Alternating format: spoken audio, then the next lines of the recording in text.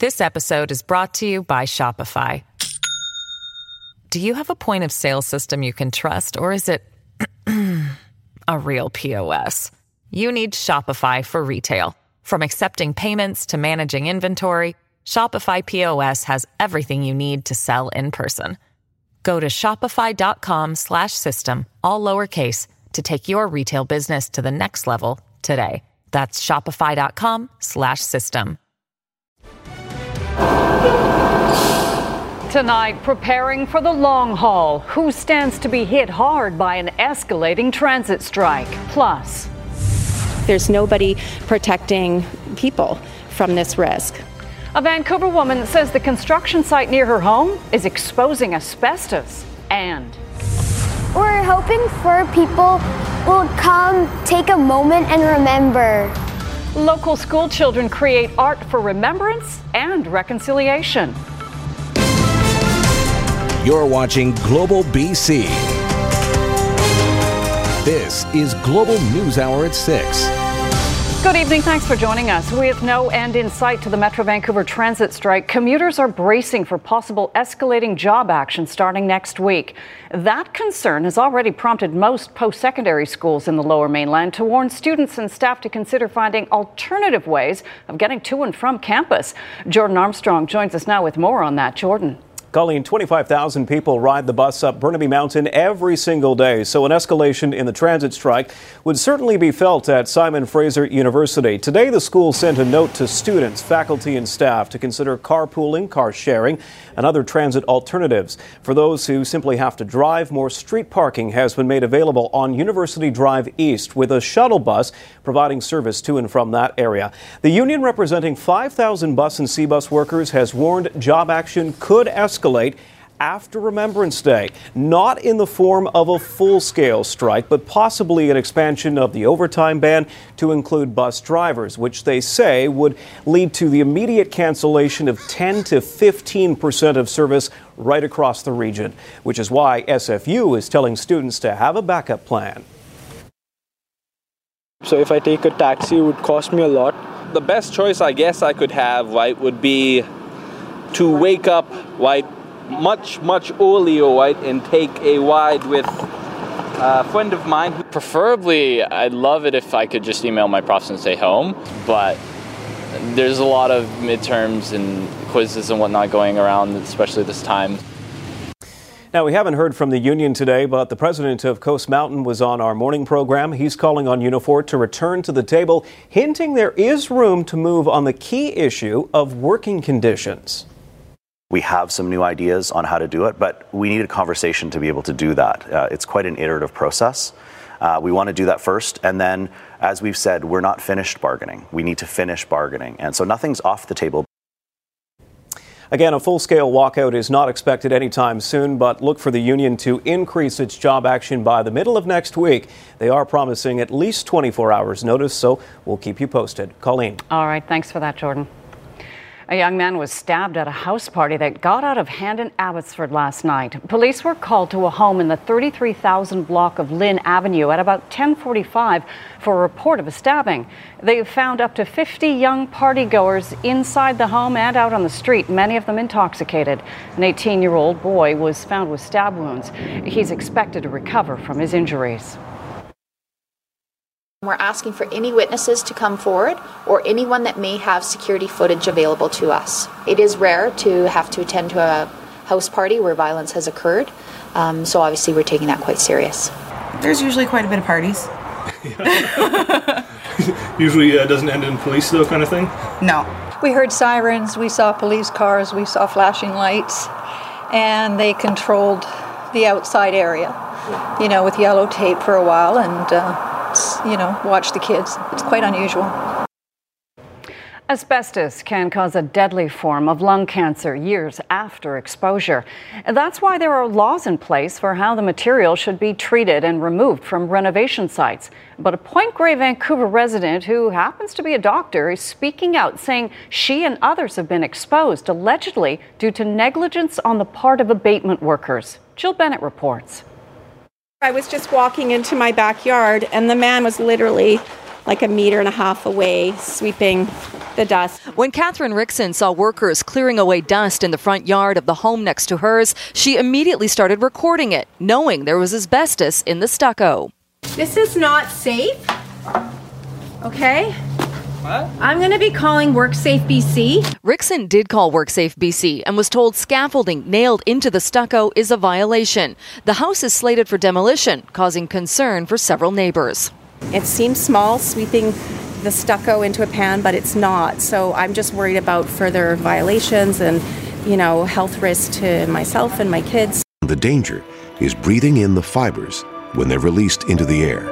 The City of Vancouver says it is aware of asbestos complaints made against the home and states the city has issued a salvage and abatement permit for this property, which requires the property owner and contractor to comply with all associated legislation. We will not be issuing any further permits for this work until the property owner can demonstrate that they have complied with all relevant legislation. You guys have masks on. We live here. The asbestos abatement contractor is H&B Construction based in Burnaby. According to WorkSafe BC, that company has received 26 orders in the past 3 years for various violations. And following an inspection at the home in question on November 6th, 4 orders were issued related to asbestos risk assessment and WorkSafe procedures. Everything with asbestos that comes out needs to be bagged and put out, so we'll just be watching for that. And I feel like there's nobody protecting people from this risk. Rickson says she only discovered the health risk because a neighbor alerted her to it. She wishes there was a better system to stop companies from breaking the rules instead of penalizing them after the fact. Jill Bennett, Global News. Global News was unable to reach the company contracted to do the abatement work.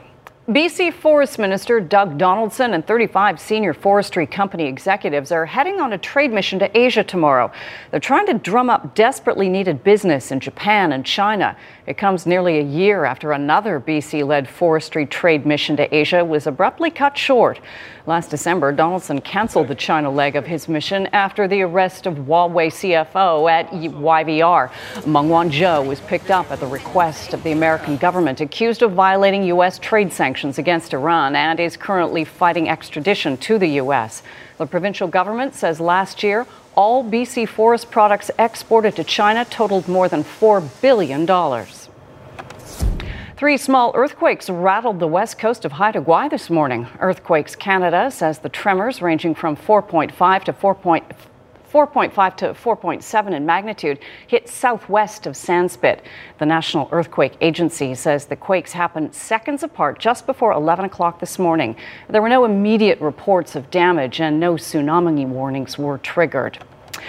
It's an alarming statistic. Kelowna RCMP have dropped nearly 40% of reported sexual assaults last year, dismissing them as unfounded.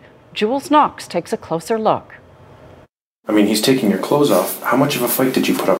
A disturbing video of a West Kelowna police interrogation of a young alleged sexual assault victim. Were you at all turned on during this at all, even a little bit? No. Physically, you weren't at all responsive to his advances?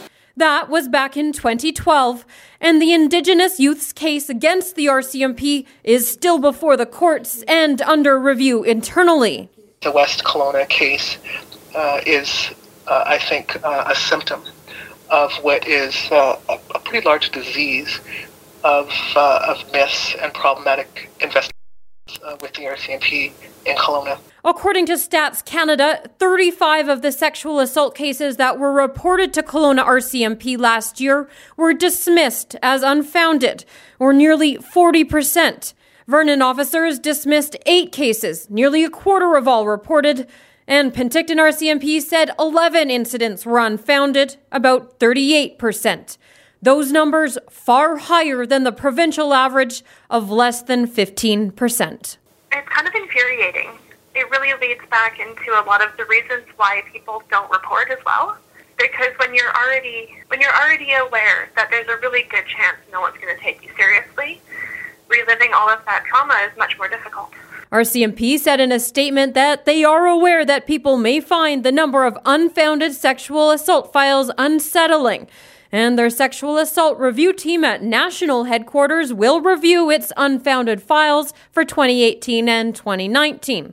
They also say anyone who feels their case was not investigated properly can go to their local detachment and request a review or make a complaint to the Civilian Review and Complaints Commission. Jules Knox, Global News, Kelowna. RCMP are releasing these images captured by video surveillance in the Merritt area in an effort to identify the suspect in a series of crimes from West Kelowna. They say he was in conflict with police in Merritt, but give no other details. The suspect, who is white with a chipped right upper tooth, is seen entering and exiting a store. West Kelowna RCMP are also sharing surveillance of the suspect's Dodge Ram D150 pickup truck. If you see the suspect or the truck, do not approach, but instead call 911. A Victoria senior who's behind the first constitutional challenge of Canada's impaired driving laws has had her roadside prohibition rescinded. Norma McLeod was pulled over and ordered to do a breathalyzer test after leaving a liquor store in February, even though she showed no signs of impairment. The 77-year-old who survived mouth cancer and has COPD was unable to blow. McLeod's car was impounded and her license revoked. She failed an appeal even after her doctor noted she couldn't physically breathe hard enough to pass the test. After a rehearing by the Superintendent of Motor Vehicles, McLeod's IRP was finally revoked this week. Her fees, fines, towing, and storage costs will all be reimbursed. McLeod's constitutional challenge against the law that allows police to demand a breathalyzer without any signs of a driver being impaired is expected to be heard next spring. The Sunshine Coast School Board has filed a lawsuit against a contractor they say deposited soil at several local school fields where pieces of plastic, glass, and other items were found last year. The board sent out a warning to parents at the start of the 2018-2019 school year to keep their kids off the fields at 7 schools because of the debris. According to the notice of civil claim filed in BC Supreme Court, a new contractor, Top Quality Topsoil, was hired to give the fields a new top dressing, but the school board claims the soil it laid contained dangerous debris. The suit alleges it took 1,500 hours to remove the garbage from the soil. The board had demanded the contractor pay more than $148,000 to cover the cost of cleaning the fields and for the environmental assessment. None of the allegations have been proven in court, and the contractor has yet to file a response to the suit. The City of Vancouver approved a Rain City strategy this week designed to return or reuse the majority of precipitation. Vancouver is known for rain, and after a brief drought late last month, it started falling again today. Currently, only about 1% of the city's annual rainfall is captured and treated, but councillors want to see that number jump to 90% by 2050.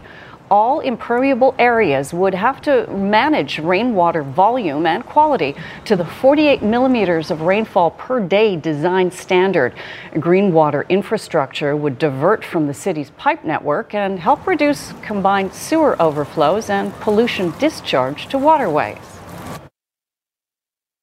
It's going to require investment in infrastructure, and that's both green and grey infrastructure. And by green, we mean rainwater friendly. So that's things like green roofs, so that it relates to our building bylaws and our building strategies. It's things like permeable sidewalks, and you see some of those in Olympic Village and some of the new developments. The ski and snowmobile season is just around the corner, and the campaign is on to remind everyone heading into the backcountry about the dangers of avalanches. Hundreds attended avalanche awareness sessions hosted by Avalanche Canada in North Vancouver today. Despite repeated warnings every season, many still venture out without any knowledge of the conditions or risk of avalanche. It's always about preparation and understanding when it's time to go and when it's time to pull back. Education is crucial, and it's a lifelong process. There's somebody who's come here this morning who said that they've been skiing for 40 years, but they feel like they need a brush up, and I love hearing those words. Do as much pre-trip planning as you can, but it doesn't stop when you've made that decision the night before to go to a certain destination. You may get to that destination, and on the drive there, it was snowing heavily, and that snow wasn't forecast, so you may need to adjust your plans. If you visit or even pass by Vancouver City Hall before Remembrance Day, you'll notice a sea of handmade poppies on the front lawn. For the last 5 years, local students have created the art installation. And as Kristen Robinson reports, this year's also includes a nod to reconciliation. That's beautiful, Andrew. Andrew and his classmates from Shaughnessy Elementary planting their learning at Vancouver City Hall. We're acknowledging all the veterans who fought for Canada. You want to push them open, right? The poppy art carefully crafted in class by the grade 5 and 6 students. Tablecloths transformed into poppies and feathers designed from red duct tape and metal skewers. This year we added red feathers for the Indigenous veterans. The 2019 installation recognizing reconciliation. Each student writing about one of the estimated more than 4,000 Indigenous soldiers who served in the First World War. He achieved a sniping record of 115 fatal shots. Andrew choosing to honor one of the most famous Canadian snipers, Métis marksman Henry Norwest, the former ranch hand and rodeo performer, killed 3 months before the war ended. We did it to remember those who sacrificed their lives for our futures. There's such rich history for students, and sometimes they don't know that exists until we bring it alive. It's really nice and it catches your eye. Passers-by stopping to capture the thoughtful take on Remembrance Day. It just made for a fantastic photograph. Absolutely, take a moment and remember everybody. It's beautiful. It's great that they did this to honor everybody. We're hoping for people will come, take a moment and remember and think about the war and think about these people. Kristen Robinson, Global News. So beautiful. We will have special live coverage of the Remembrance Day ceremony at Victory Square in Vancouver. Join Chris Galis from 10:30 to 11:30 Monday morning, or you can catch it on our live stream, globalnews.ca/BC. With Remembrance Day on Monday, Christmas isn't far off. Some volunteers spent the day sorting through gifts for those in need. The Christmas Bags of Hope campaign aims to make sure everyone has something to open Christmas morning. The charity was started by Jessa Turner. She wanted to do something for people who are less fortunate. Donations include handmade items, cards, Christmas baking, and warm clothes. The bags will be delivered to the Coquitlam and Maple Ridge shelters on Christmas Eve. My reward is to know that, we've left 140 people with toques and socks and underwear, all new items, and many other things in the bag. And the hope that a few of them will feel, for once, that they have been thought about and not forgotten about it. An infant in Saskatoon has been found dead, and police are searching for the mother. They believe the woman gave birth shortly before her child was left in an alley inside a recycling bin. Global's Ryan Kessler has more. According to Saskatoon police, the priority right now is finding the mother of this infant because she's likely in a great deal of physical and emotional stress. A spokesperson saying she's probably very vulnerable after her infant was found in a recycling bin. Our priority is to help get this woman medical attention if she requires it, and she likely will. In the alley between 4th and 5th Avenue North, a block outside downtown Saskatoon, officers wrapped a tarp around the scene of the discovery. The newborn's body was found early Friday morning behind some apartment buildings. The cause of death not immediately clear, but the overnight low was -6 degrees. Police add while the birth happened recently, it did not take place in the alley. For now, they have no idea who the mother is. They are asking her to come forward, though, so police can put her in touch with supports in the community. But the service did not offer immunity from criminal charges, and when it comes to finding the mother, police say time is of the essence. Perhaps someone knows of a woman who was pregnant recently and is not pregnant any longer, but there is no evidence of a child in that person's life. They may have information that is critical to locating this mother. Police say many questions remain, like how long the infant had been left in that recycling bin. An autopsy scheduled for Tuesday could provide some answers. Ryan Kessler, Global News. The world is marking a pivotal moment in history tonight, the fall of the Berlin Wall happening exactly 30 years ago today. Thousands gathering at Brandenburg Gate to commemorate the events that led to the end of communism in Eastern Europe. Global's Mike Drolet has more on the repercussions of this historic collapse. A turret once manned by armed guards is now only filled with tourists. There are 50 residents in one pub in Müllereuth, Germany. Yet the tiny town was once split down the middle by the Berlin Wall. It still remains as a tourist destination, but also a reminder of what was and what could be again. In Berlin, the ceremonies to mark the 30th anniversary of the fall of the wall were somber. November 9th, said German Chancellor Angela Merkel, is a day of fate in German history. Growing up on the east side of the wall, she remembers it well. But November 9th also marks Kristallnacht, the Nazi-fueled anti-Jewish riots of 1938. Ottawa resident Friedrich Demke lived 500 meters from the wall in East Germany. He remembers the day it came down and how he was able to walk past the fearsome guards that protected it. And they were like standing there completely on the side, disturbed, silent, weird. That these faces of, they all of a sudden they were history. And that was clear to me at the moment, that once you open that thing, you'll never be able to close it again. But the fear of societal walls going up is still very real in Europe. Migrants continue to stream into the EU, and while many countries have closed their borders, Germany has been a leader in finding solutions. In Washington, a large piece of the original Berlin Wall was delivered to the White House. We have a delivery here. It wasn't accepted, but it didn't need to be for the point to be made. So this wall is not a statement against any specific wall. It's more like a general statement against walls in our societies. Physical walls, like this piece of the Berlin Wall, but also like walls in the people's minds, walls that divide societies. This anniversary is one for Germans to reflect and for the rest of the world to take notice. Mike Drolet, Global News, Toronto. At least 3 people are dead as bushfires rage out of control in parts of the east coast of Australia. Several people are missing, more than 30 injured, and more than 150 homes have been destroyed by flames. About 1,500 firefighters are battling more than 70 fires across Queensland and New South Wales. The country's prime minister says expect more bad news from the fire zone. 1 year after the deadly Camp Fire destroyed her town of Paradise, California, an artist is paying tribute to her community. Jesse Mercer's 800-pound sculpture depicts a phoenix rising from the ashes.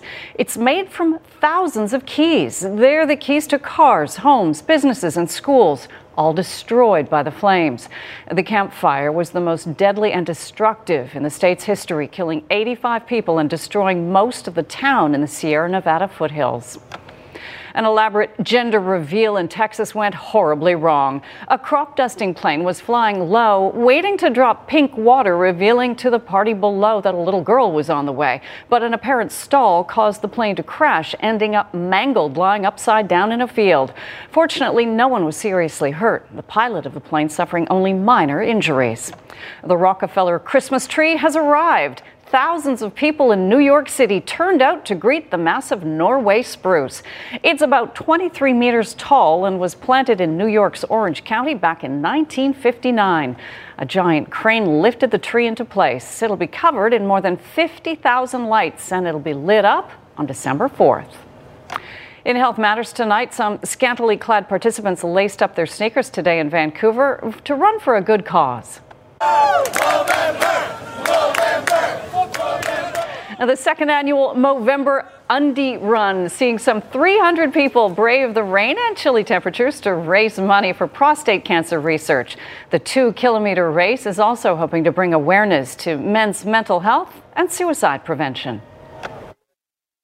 Mental health runs in my family, and a lot of the men in my family, and a very close friend of mine, so it's just kind of a good way to raise support and raise awareness. Yeah, you happy with it all? Oh my God, it was so much fun. It's a really good way to raise awareness for sure. Way too many men are out here dying, so every day I'm running 60 by 60, 3,600 meters for the 60 men who die every 60 minutes. So it's a super important cause. This episode is brought to you by Shopify. Do you have a point of sale system you can trust, or is it a real POS? You need Shopify for retail. From accepting payments to managing inventory, Shopify POS has everything you need to sell in person. Go to shopify.com/system, all lowercase, to take your retail business to the next level today. That's shopify.com/system.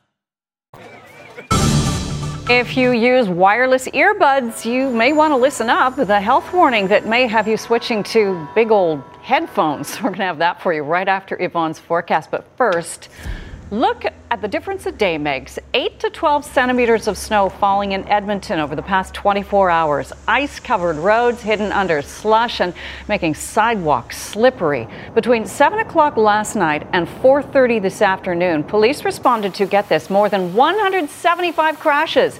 13 of those resulted in injury, 24 were hit and runs, and 139 were property damage collisions. You know what, Yvonne? It's nice to know that it's not just Metro Vancouver drivers who can struggle in the snow. Yes, that is nice to know. It's very true, I guess. It is very true. And they see the snow more frequently than we do. So their statistics should be slightly lower. All right. Wanted to start off with a few snowy pics that we got submitted. The northeastern corners of our province, we were seeing a significant amount of snow. A blast of winter, 15 and potentially over 30 centimeters for a few spots. I'll have those unofficial numbers in just a moment. A great shot that was sent in from Wesley. This was in Dawson Creek. The piece for Fort St. John, Twyla. Look at this fantastic photo and some of the numbers and unofficial ones. Link Creek, this is a highway, Pine Pass Station at 36 centimeters. Unofficially for the piece up to 27. 73 Highway Station up to 22. Mackenzie Airport just picking up 13 centimeters. Most areas now, the snowfall warning has ended for the piece, and 2 and up to 4 centimeters for this evening before it really does start to ease off. Some sunshine in the forecast for tomorrow. Here's a shot of what it looks like outside Metro Vancouver. It was a soggy start to our long weekend. Temperatures are sitting at 10, and we're still tracking some rainfall out of the airport with a southeasterly wind up to 7 kilometers per hour. Temperatures today bumped up. We did get into the double digits. The average for this time of the year sits at 9 degrees. We've had a fantastic run of dry weather. We had a record-breaking dry spell, and this was taken into Thursday. 13 days of no rain. The old record, 12 days, and that was set back in 1956. November so far, so we've had that stretch of dry weather. It was yesterday, just closer to midnight, that we picked up a trace that broke our record. And then today, picking up just 4 millimeters of rainfall. And it is going to be much drier for tomorrow. I'll have the timeline and your Remembrance Day forecast in just a moment. For the piece, the northeastern corner, so the snowfall warning has ended. We're still seeing a bit of cloud cover across the south coast. It'll be for the morning hours. A slight chance to see a bit of drizzle for eastern areas, and the bulk of the moisture is moving in. Monday morning across the north and central coast should still remain dry for Remembrance Day for the south coast. And then towards the evening, we are going to be tracking some shower activity moving in and heavier rain on Tuesday. The northern half of the province, so we are going to be looking at rain.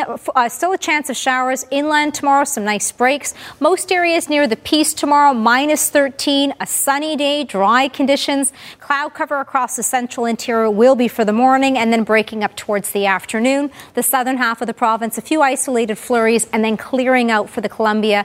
Thompson, Okanagan could still see a few showers for the morning and then dry by the afternoon. Sunshine will be the weather picture by the afternoon and early evening. Most areas is where we are going to be looking at temperatures ranging between 12 degrees for tomorrow. A few showers will pop up late in the day on Remembrance Day, so good news for the morning. And then on Tuesday, rain and heavy at times, a bright spot on Wednesday with a partly cloudy sky. Colleen? Oh, I'm glad about Remembrance Day. That's great. Thanks, Yvonne.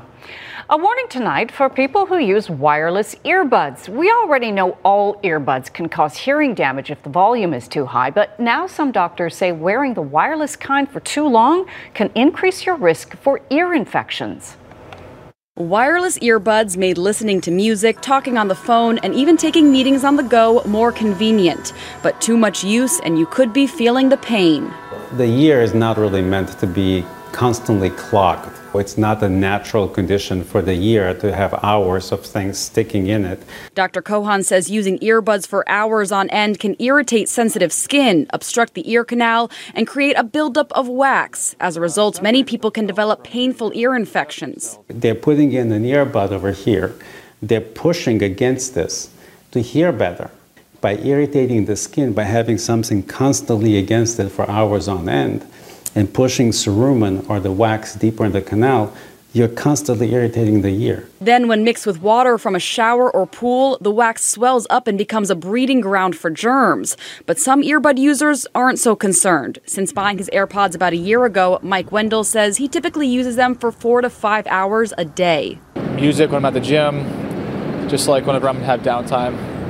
When I'm not in front of customers, pretty much I have them in. The ease of these things is so great that I'll take that risk. If it happens to me, maybe I'll make a change, but for now it's working fine. Viviana Aguilar and Varsha Singh, however, say they clean their earbuds regularly so they don't have to be worried about infections. If you're sanitary about it, you shouldn't have to be. I do clean it often also. Dr. Kohan didn't offer any specific time limits to earbud use, just to use your judgment. As soon as you get any discomfort, if you've been using it for a long time, take them out. If it doesn't go away quickly, then see your doctor. While keeping both your skin and earbuds clean is crucial, he says the only real surefire way to prevent an infection is to use headphones that go over your ears. Ali Bauman, CBS 2 News. You don't have those, do you? No, shockingly. They're a little too sophisticated for me. Well, we know what you get for Christmas. I just turn up the radio louder. I don't put in it. Right? Okay. Smart man. Makes me more aware. That's dangerous, people walking with the buds downtown. That's just my public service announcement for today. Canucks are back home. They'll play New Jersey tomorrow afternoon. Probably the first kind of, I don't want to call it a slump, but maybe they've hit a bit of a skid after such a great run for a few and a half weeks. So we'll take a look back at their loss in Winnipeg last night, update you on Chris Tanev, who is probably pretty battered and bruised after it seemed like he blocked every shot attempt on the road trip. He's a tough guy, but that's the one thing. They need to stay healthy back there. And shot blocking is an odd thing. It's brave, but things break, and then, it's no good. So, Ow. Yeah. Ow. No. I wouldn't do it. Okay. Thanks, Barry. It's funny. I've always thought about professional sports as being risky, but dangerous. Seriously. Well, if you're blocking shots, you've said this, I'm going to tell everyone, you think the Canucks are the biggest surprise of the year so far. On the plus side, yeah. Yeah, so far. Oh, great. They're about 20% of the way through. The playoffs started today, which they've never started playoffs ever in November. They would be in, but we're jumping the gun, aren't we? All right, thanks, Colleen. The Canucks have hit a bit of a rough patch after playing so incredibly well for about a 3.5-week stretch. That happens. It's a long season. The schedule's been busy, and the offense has dried up a little bit. Canucks have scored just 4 goals in their last 3 games, all losses. They'll try to get back on track tomorrow afternoon against the Devils. It's a special Sunday matinee start time, 1 o'clock at Rogers Arena. Now, you also have to wonder how Chris Tanev is feeling today. He took a beating on the road trip, blocking shots with parts of his body that didn't have much padding. Last night, Patrick Laine got one of the hardest shots in the league, hit one off the knee. He left the game, did come back, but he's got to stay healthy. Canucks had their chances down 2-1. Bo Horvat could have tied it here, but Connor Hellebuyck made a hell of a save. Moments later, former Jet Tyler Myers at the point doesn't control the puck, and Kyle Connor gets away on the breakaway and seals the deal. 4-1 the final. The Canucks with back-to-back losses on the road. As mentioned, they host New Jersey on Sunday tomorrow at 1 o'clock. NHL tonight, Golden Knights and Capitals, Stanley Cup finalist matchup back in 2018. First period just a minute in. Evgeny Kuznetsov sent in alone. Goes to the forehand on Marc-Andre Fleury. It's his 6th of the year, 1-0 Caps. Jump to the second, now 3-1 Washington, but the Golden Knights on the power play. Riley Smith, one-timer past Braden Holtby, 3-2 Caps after 2, but in the third, Washington gets some breathing room. Nick Backstrom, great passer, but decides to shoot, squeezes it through Fleury's pads. 4-2 Washington, late third. Kings and Habs from Montreal. Canadians playing well, 4-1-1 in their last 6. First period on the power play. Shea Weber loads up the cannon. It's blocked, then hammers the half volley past Jonathan Quick. Weber has 207 career goals, 100 of them now on the power play, and he's still got the hardest shot in hockey. 15 seconds later, journeyman Nate Thompson, used to play for the Kings, gets his first of the year on the setup from Arturi Lehkonen, 2-0, and then on another power play, Shea Weber with another rocket, blows it past quick, but the Kings have closed the gap. 3-2 now, Canadians late third. Flyers and Leafs from Toronto. First period already 1-0 Philly. Oscar Lindblom. Nice little redirect here off the stick, off his knee and in. 2-0 Flyers. Bad news for the Leafs. Mitch Marner injures himself on this play, maybe an ankle or a groin. Came back briefly, but then left the game. Just a great effort just to get off the ice here. Needed some help from his teammates, but he didn't return. So lots of concern in Toronto. Matthews with a great setup for William Nylander ties it at 2. That's where they are late in the third. Islanders and Panthers. Isles just had a 10-game win streak snapped the other night when they blew a 3-0 third-period lead and lost in overtime to Pittsburgh. First period, Matt Barzal out of Coquitlam. Check out that ridiculous move. Patience and finish his 7th 1-0 Islanders. Third period, still 1-0 until Alexander Barkov ties it for Florida. Knocks it in from a scramble using that long reach. His fourth of the season. Ties it up 1-1, but just 38 seconds later, Scott Mayfield scores the game winner. His shot deflects off a Panthers stick and off another Panthers stick and in. Islanders will take it. Isles now 11-0-1 in their last 12, edge the Panthers 2-1. Sabres and Lightning from Stockholm, Sweden. Former Red Wing defenseman Nick Kronwall dropping the puck between current Swedish NHLers Victor Hedman and Rasmus Dahlin. Second period tied at 1 until the Swede Victor Hedman gives the Lightning the lead on the power play. His parents in the stands loving that. 2-1 Tampa. Final moments of the second. Tampa gets another. Big Patrick Maroon, who won a Stanley Cup in his hometown of St. Louis last year, knocks it in. 3-1 for the Lightning. And then in the third, Tampa now up 4-2. Matthew Joseph also banging away in the crease, jams it in. Lightning playing better now after a slow start. Sweep the two-game series in Stockholm 5-3 today.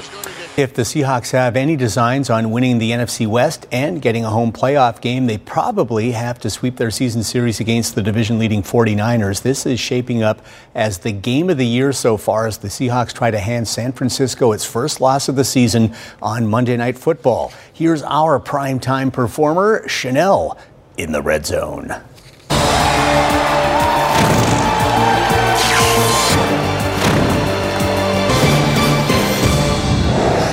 If the Seahawks have a realistic chance of catching the 49ers for the NFC West title, they need to pull off the upset Monday night. Now, Seattle has dominated this series in recent years, winning 11 of the last 12 games. But San Francisco is a much different team now, undefeated so far, and they have the best defense in football. So how good is this defense? Well, they are number one, allowing just 241 total yards a game, number one versus the pass, and allow an average of just 13 points, second best overall. Now, San Fran has 30 total sacks and have taken down the quarterback at least 3 times in each of the last 5 games. Jimmy Garoppolo comes off a 4-touchdown performance, but has never started versus Seattle. He's gotten protection this season, only sacked 12 times, tied for 4th fewest, and now he has Emmanuel Sanders, who has 2 touchdowns since arriving in the Bay. And expect San Fran to establish the run game, number 2 in the NFL, 171 yards a game and tied for an NFL best, 13 touchdowns on the ground. Russell Wilson leads the league with 22 touchdown passes and has the best passer rating in the league.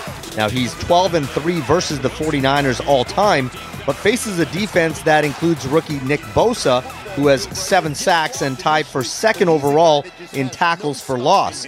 Now, Wilson is number 3 in passing and has deep threats in DK Metcalf and Tyler Lockett. The run game has averaged 143 yards in the last 4 weeks and will need to be strong again. Now, Seattle is a perfect 4-0 when Chris Carson hits the 100-yard mark. Getting to the quarterback will be the key. Now, the Hawks have just 15 sacks this season and have given up an average of 28 points in the last 4 games, but they do have 16 takeaways and are undefeated on the road this season. The Seahawks are a 5.5-point underdog, the first time San Fran has been favored versus Seattle since 2014.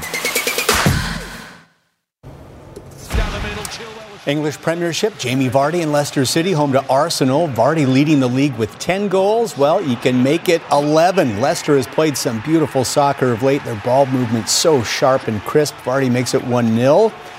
And later, second half, this time it's Vardy with the setup. James Maddison with the quick fire to the back of the net. Another beautifully crafted goal. Leicester City now second in the Premiership, looking a lot like the team that shocked the EPL with their championship in 2016. 2-0 the final over Arsenal. Chelsea and Crystal Palace. Blues trying to keep pace with Leicester City. Open the scoring in the 52nd. Tammy Abraham gets behind the Palace defense and will find the back of the net. 1-0 Chelsea, and then they'll add some insurance. It's the young American Christian Pulisic, scored the hat-trick 2 weeks ago, got one against Watford last week, and today heads in his 5th goal in his last 3 EPL matches. 2-0 Chelsea win. They are tied for second with Leicester City. You know what's so amazing to watch with these guys? They can run fast backwards. We just ran the tape back. They can. Good point. So Friday was the home opener for the Okanagan College Coyotes, and it was an exciting night because their new locker room was finally officially unveiled. As Jules Knox reports, a collaboration between trades and sports brought the whole community together. The formerly homeless Okanagan College Coyotes have a new den, a brand new custom-built locker room. For us, it gives us some ownership in our own team room where we can build our culture and watch game tape. The project, tackled by students in the trades, a cohort of all-female high school students kicking off construction at Kelowna Christian School nearly a year ago. And then electrical, carpentry, and plumbing students all working on site and pitching in their part. So when I say that the plumbing students, for example, were involved, they literally had to jackhammer the concrete out of the floors. So it wasn't just a matter of running the pipes. Because Okanagan College doesn't have a gym, the Coyotes didn't have their own zone. Nothing. It was just cement walls all the way down. The team will still play home games at Quigley Elementary, but Kelowna Christian School is offering them a place to practice and a space they can strategize and watch tape.